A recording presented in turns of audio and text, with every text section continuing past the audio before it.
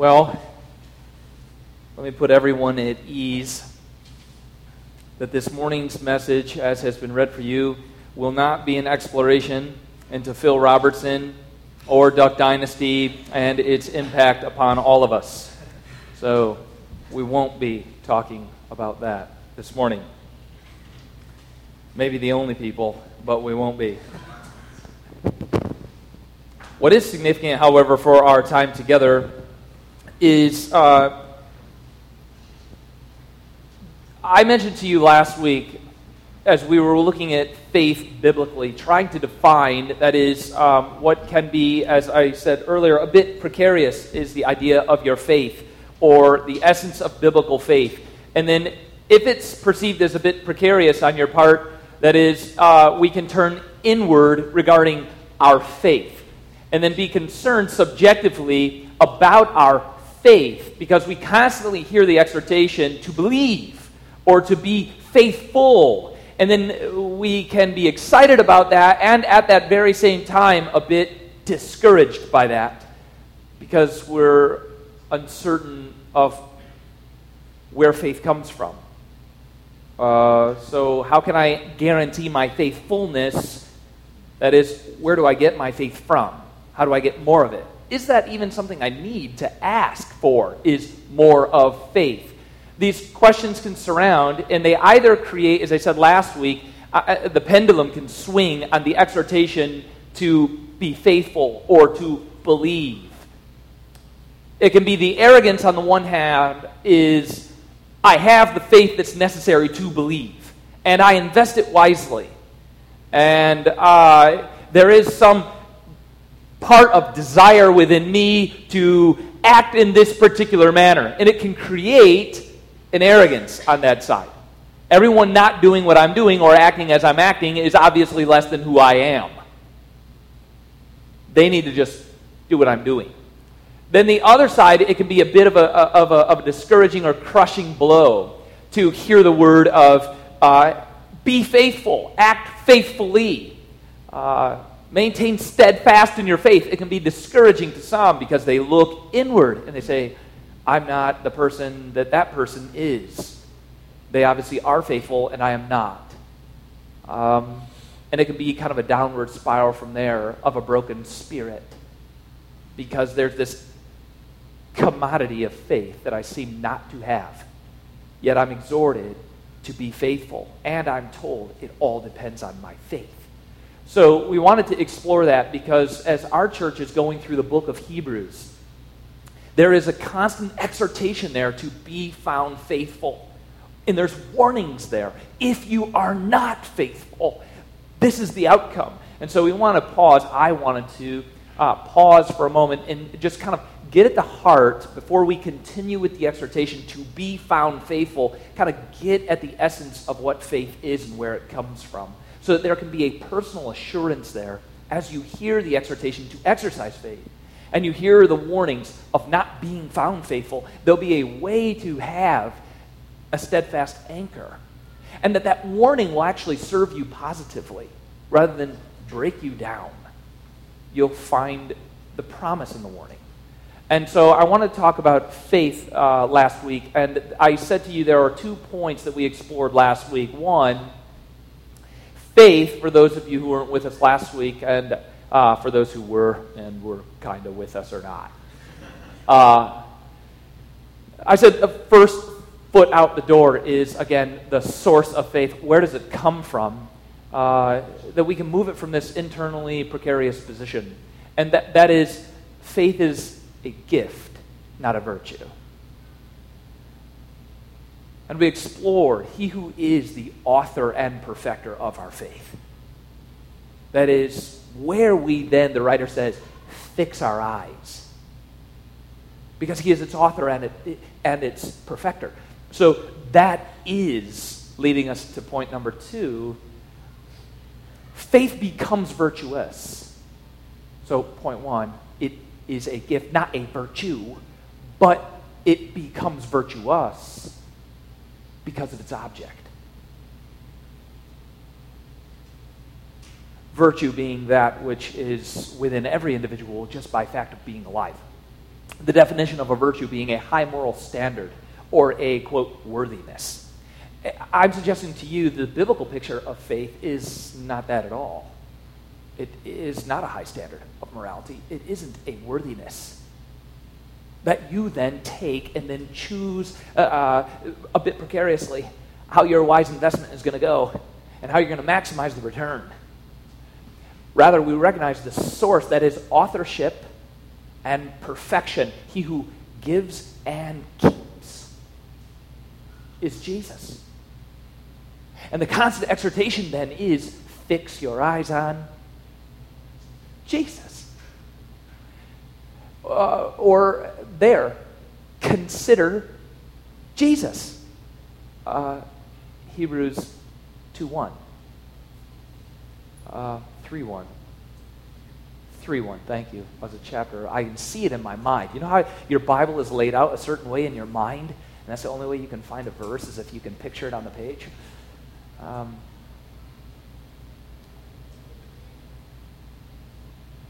So by recognizing that faith is virtuous because of its object, who is Christ Jesus the Lord, that exhorts us to a word of direction again and again and again. To be strengthened, personally assured.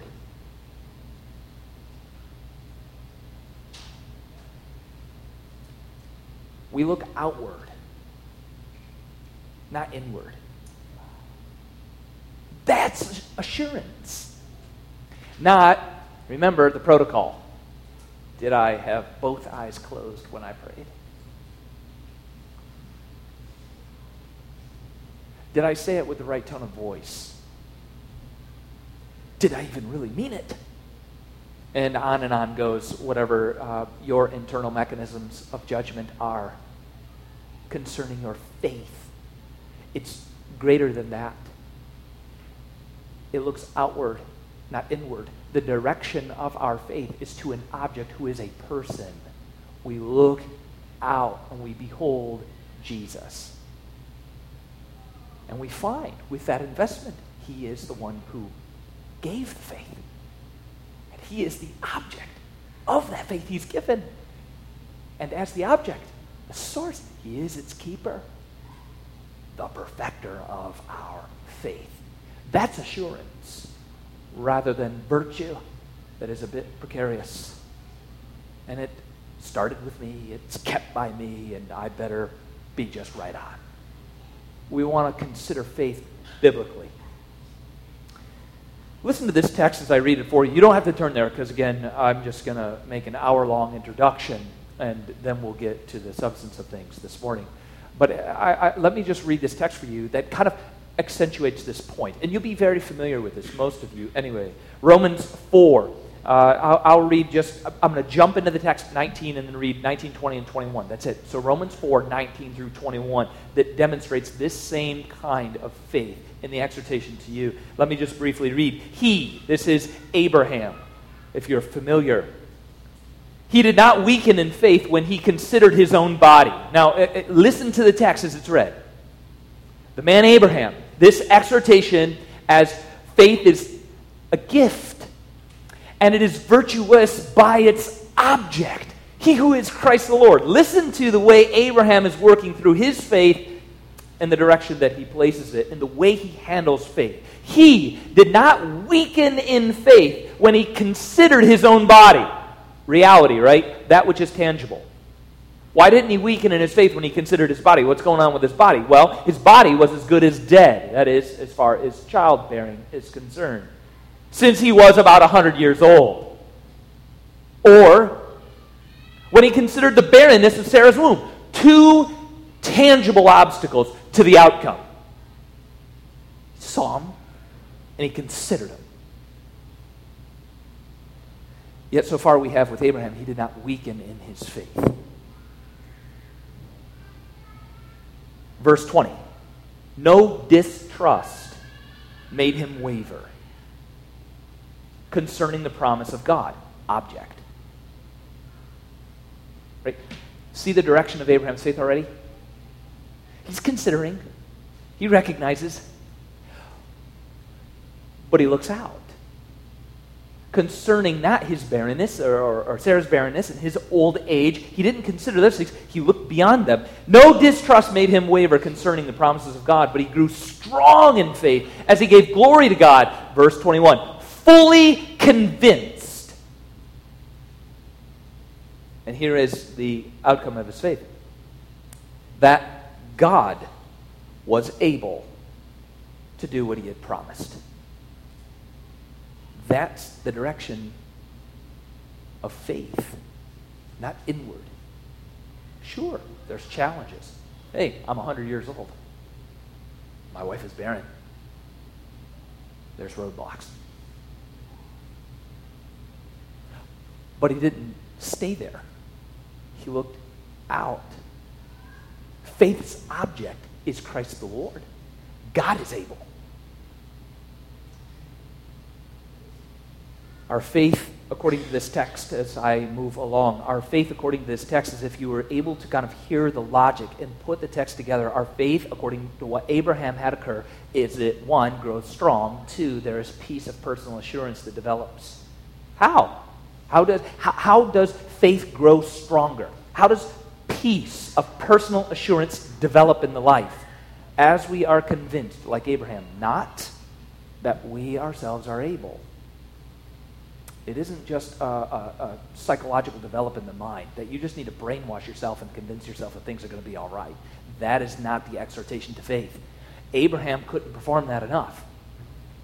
That's the biblical text. He didn't trick himself into thinking things are going to be better. He was convinced they will be better. Not because of himself, but God who is able. Faith looks out. And it's convinced, not that we are able, but that God is able.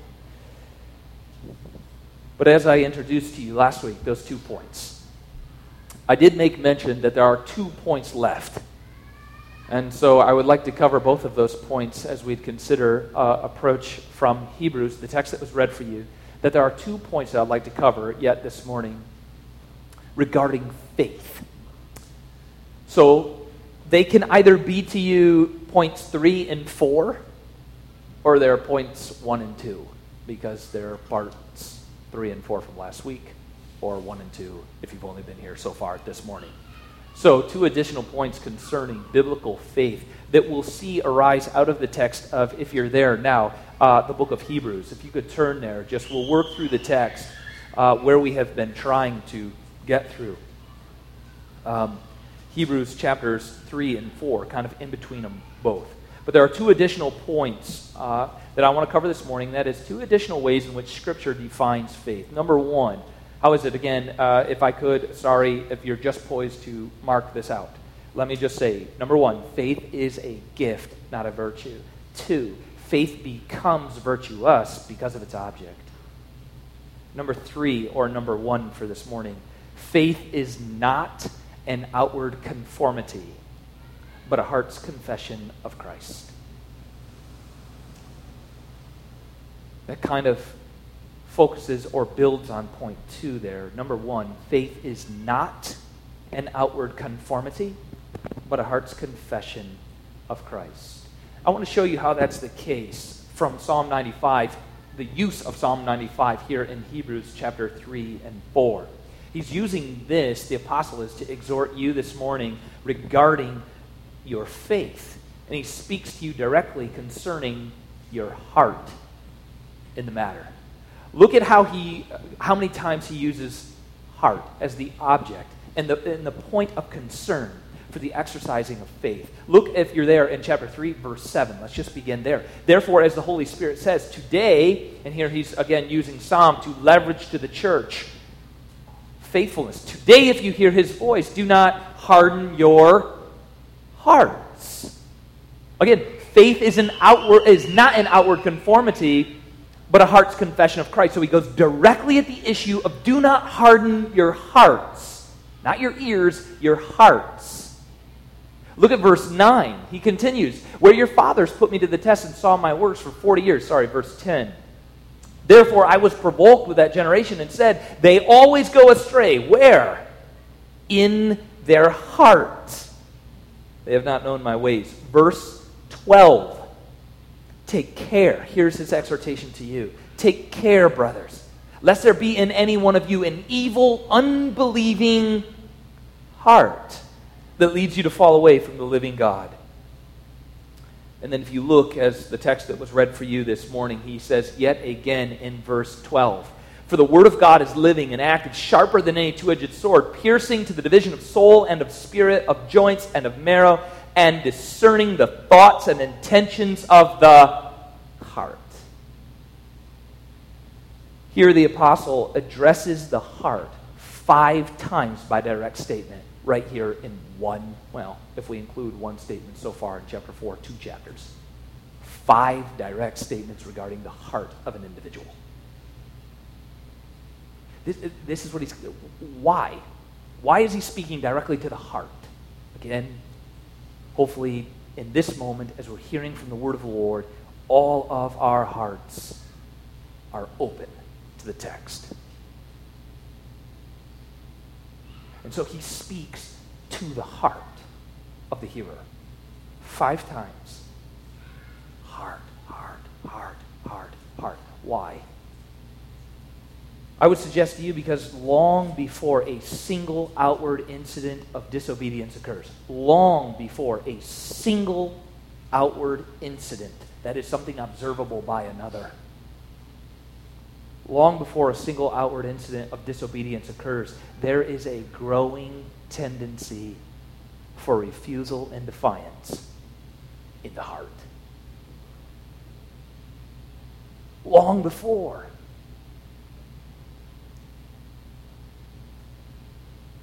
This manifests itself in this grotesque way that injures both yourself and someone else. Or just begins that activity of downward spiraling. Long before these physical manifestations occur, these outward incidences occur, there is a growing tendency, a subtle growing tendency for refusal and defiance in the heart.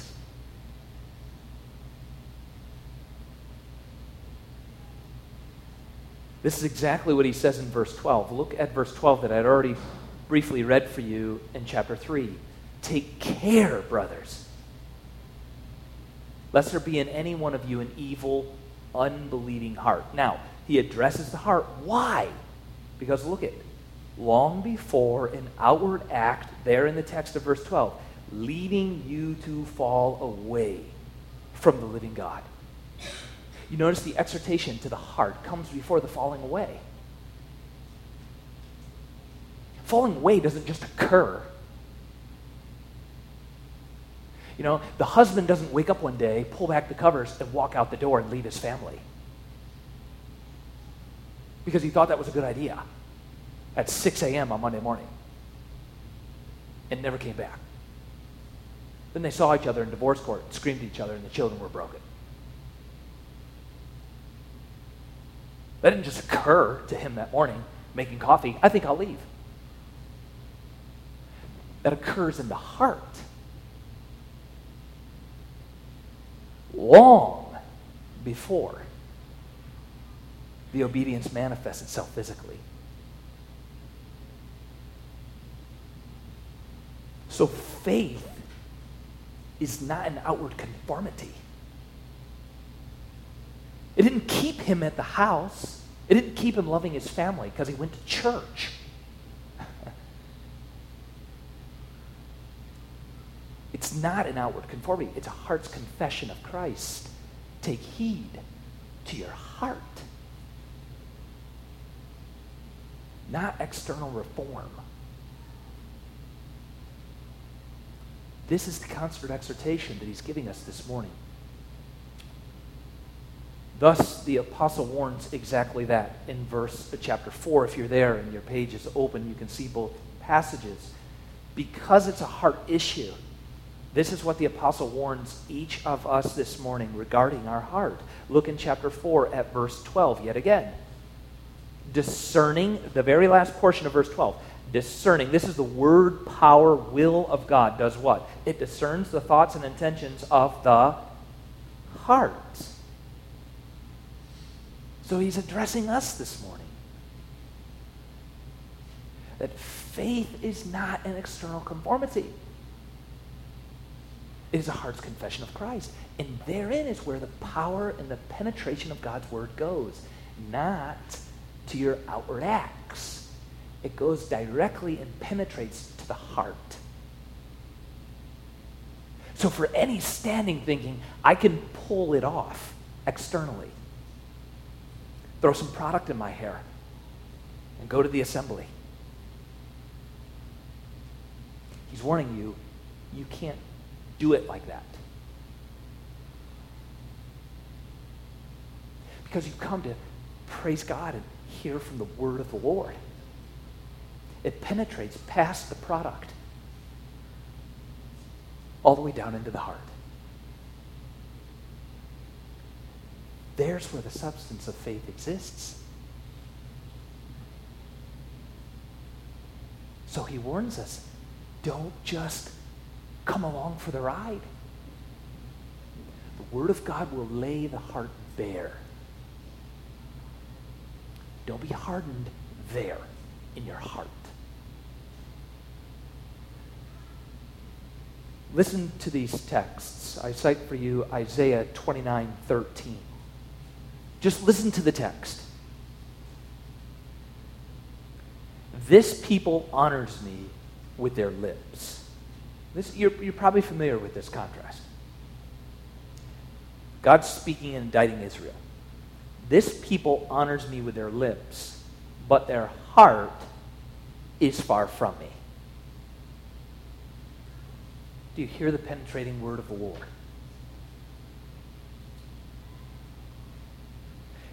Here we just sang. What a tremendous song that was, right? At the end. All of them. But as I'm thinking of the end, all glory be to Christ.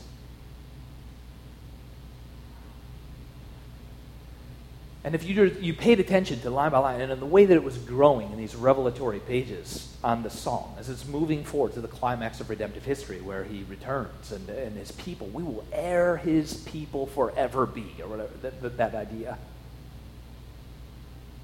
We're singing that, and we must be singing it from the heart.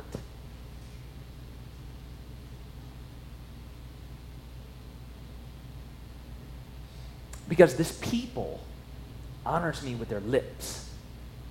Do you see the point? It's discernible to the only person who matters, God. It's discernible. He can distinguish the lips from the heart. Though we cannot, I cannot judge you, you cannot judge me. I mean, in a sense of, are you singing it from the heart? Are you? How are we doing? What do we do? But the vertical, not the horizontal, the vertical is already assessed. That there is a contrast between lips and heart. So it is, he indicts his people. This people honors me with their lips, but their hearts are far from me. This is the distinguishing between conformity or confession. 1 Samuel 16:7. This is just the second text that I want to give to you on this point, so no need to turn again. But 1 Samuel 16:7. Again, you're probably very familiar with this assessment. For the Lord sees not as a man sees. This is a statement of fact that just is in all categories. This is the distinction between creator and creature. Here it is. The Lord sees not as man sees. Period. That's the distinction. Then the description of how that works itself out is how we tend to view things. This is how man is. Man looks, this is how we are. We're limited by capacity to be able to do this. We look on outward appearance. But not so with the Creator. The Lord looks on the heart.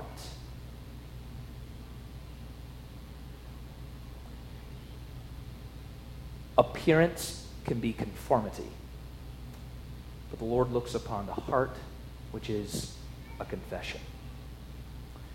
So I would ask you,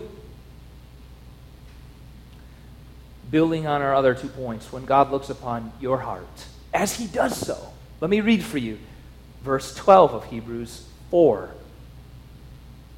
Lest we move past application and we think it doesn't apply.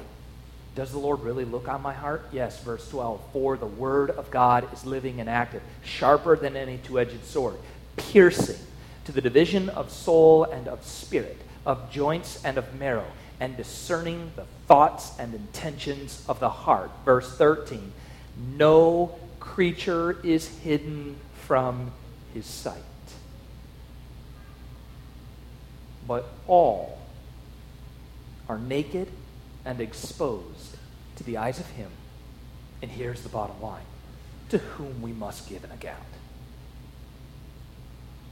So again, if we take this universal application, all creatures, as in everybody present, God sees the heart. So when he does, are you now nervous about the percentage of your virtues? Or are you secure? Because he'll know, as he sees, the object of your faith is Christ. When he sees, he does, period. We know that. He does see. When he does do I hope what he sees is good intentions? No way, right? When he sees and all creatures give an account, I hope in my accounting he sees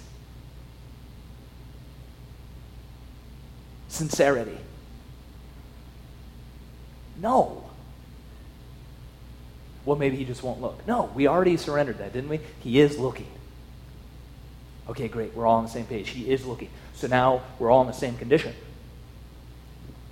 And we're all offered the same object.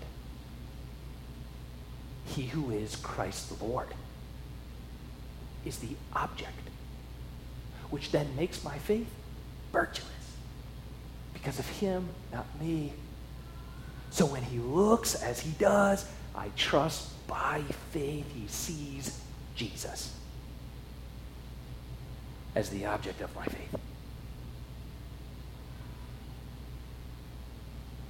So I have a sure and steadfast anchor of the soul. Jesus, who is the forerunner of my faith, is a high priest. How long? Forever. This is biblical faith. Faith is not an outward conformity, but a heart's confession, and that's what the apostle is driving at. Do not harden in the heart. Secondly, point number 2, or point number 4, point number 2 of faith is that faith is not a passive repose on God. Faith is not a passive repose on God, but is an active pursuit of God. Final reading: faith is not a passive repose on God, but faith is an active pursuit of God. Let me show you how that is the case. If you just look there in the exhortation from the apostle of chapter 4, verse 1, look how he speaks. Therefore, while the promise of entering, here's a promise to enter, his rest still stands. So this, enter. It is an active pursuit. Look in verse 6. Since therefore it remains for some to enter it. He continues in verse 9. So then, there remains a Sabbath rest for the people of God. Verse 11, the final exhortation regarding this rest. Let us therefore, and the key term there you're looking at in this active pursuit of God as he's exhorting us, it is not a passive repose, but it gives way to an active pursuit, and that is verse 11. Let us therefore strive to enter that rest. So as we consider faith's object, who is Christ, speaks to its direction. Strive speaks to faith's action. It must be action, right? Let's simplify a bit. Consider the term that I've kind of isolated there in verse 11 as you would consider your faith live before the Lord. Verse 11, let us strive. The term there, strive. I mean, each of us could probably put it together. I just want to make sure that it comes across quite frank, quite simple, and accessible. That is, the term strive, translated there, strive, is to make haste or to be in earnest, right? I mean, that would make sense. Let us be earnest. Or that is, the term strive is to concentrate one's energies on the achievement of a goal. Concentrating energy. So you could take it any way. Consider the term strive. Making haste, acting in earnest, or concentrating one's energies to achieving a goal. Pretty straightforward. And the goal that is out in front is nothing less than eternal rest. The Sabbath day of God, His eternal rest. That's the language, if you look in the text earlier there that I just read for you, verse 8. Not a type of rest. That is what Joshua provided. Verse 8, for if Joshua had given them rest, that is ultimate. Indeed, he gave them a time of rest. God would not have spoken rest. God would not have spoken of another day later on. So then, to the church, there remains a Sabbath rest for the people of God. For whoever has entered God's rest has also rested from his works as God did from his. So it is, we see there that the ultimate goal that one is striving for, by doing what? Looking to Jesus. Considering Christ, being a disciple, is nothing short of the eternal rest of the Lord. We shall forever be His people. Whatever that ending is there. That's it. And right now, by the grace and power He provides, we strive, fixing our eyes on Him. Same exhortation comes to us in chapter 11, and we'll eventually get there. I won't go each chapter this slow, I promise. So we will arrive at chapter 11, and chapter 11 is the same exhortation. If you would turn there, because I just do want to walk in our kind of concluding time. I do want to walk just briefly in chapter 11 through verse 6. So we'll walk through chapter 11 here, verse 6, just for a moment, as we see this is the same exhortation. Again, faith strives. It is not a passive repose. It is an active engagement or pursuit of God. That's faith's evidence. Here in what is commonly referred to as the hall of faith, in chapter 11 here, look at verse 6. And without faith, it is impossible to please Him. For whoever would draw near to God must believe that He exists and that He rewards those who seek Him. Look carefully at that text. I just want to draw out what it's saying. Do you see that it is impossible to please God? For whoever, and the whoever drawing near is explaining the pleasing. Do you see that in the text? Consider with me the logic, just for a brief moment, the way this text is speaking. Verse 6, and without faith it is impossible to please Him. How are we pleasing to God? How? How so? By drawing near. The drawing near is the pleasing.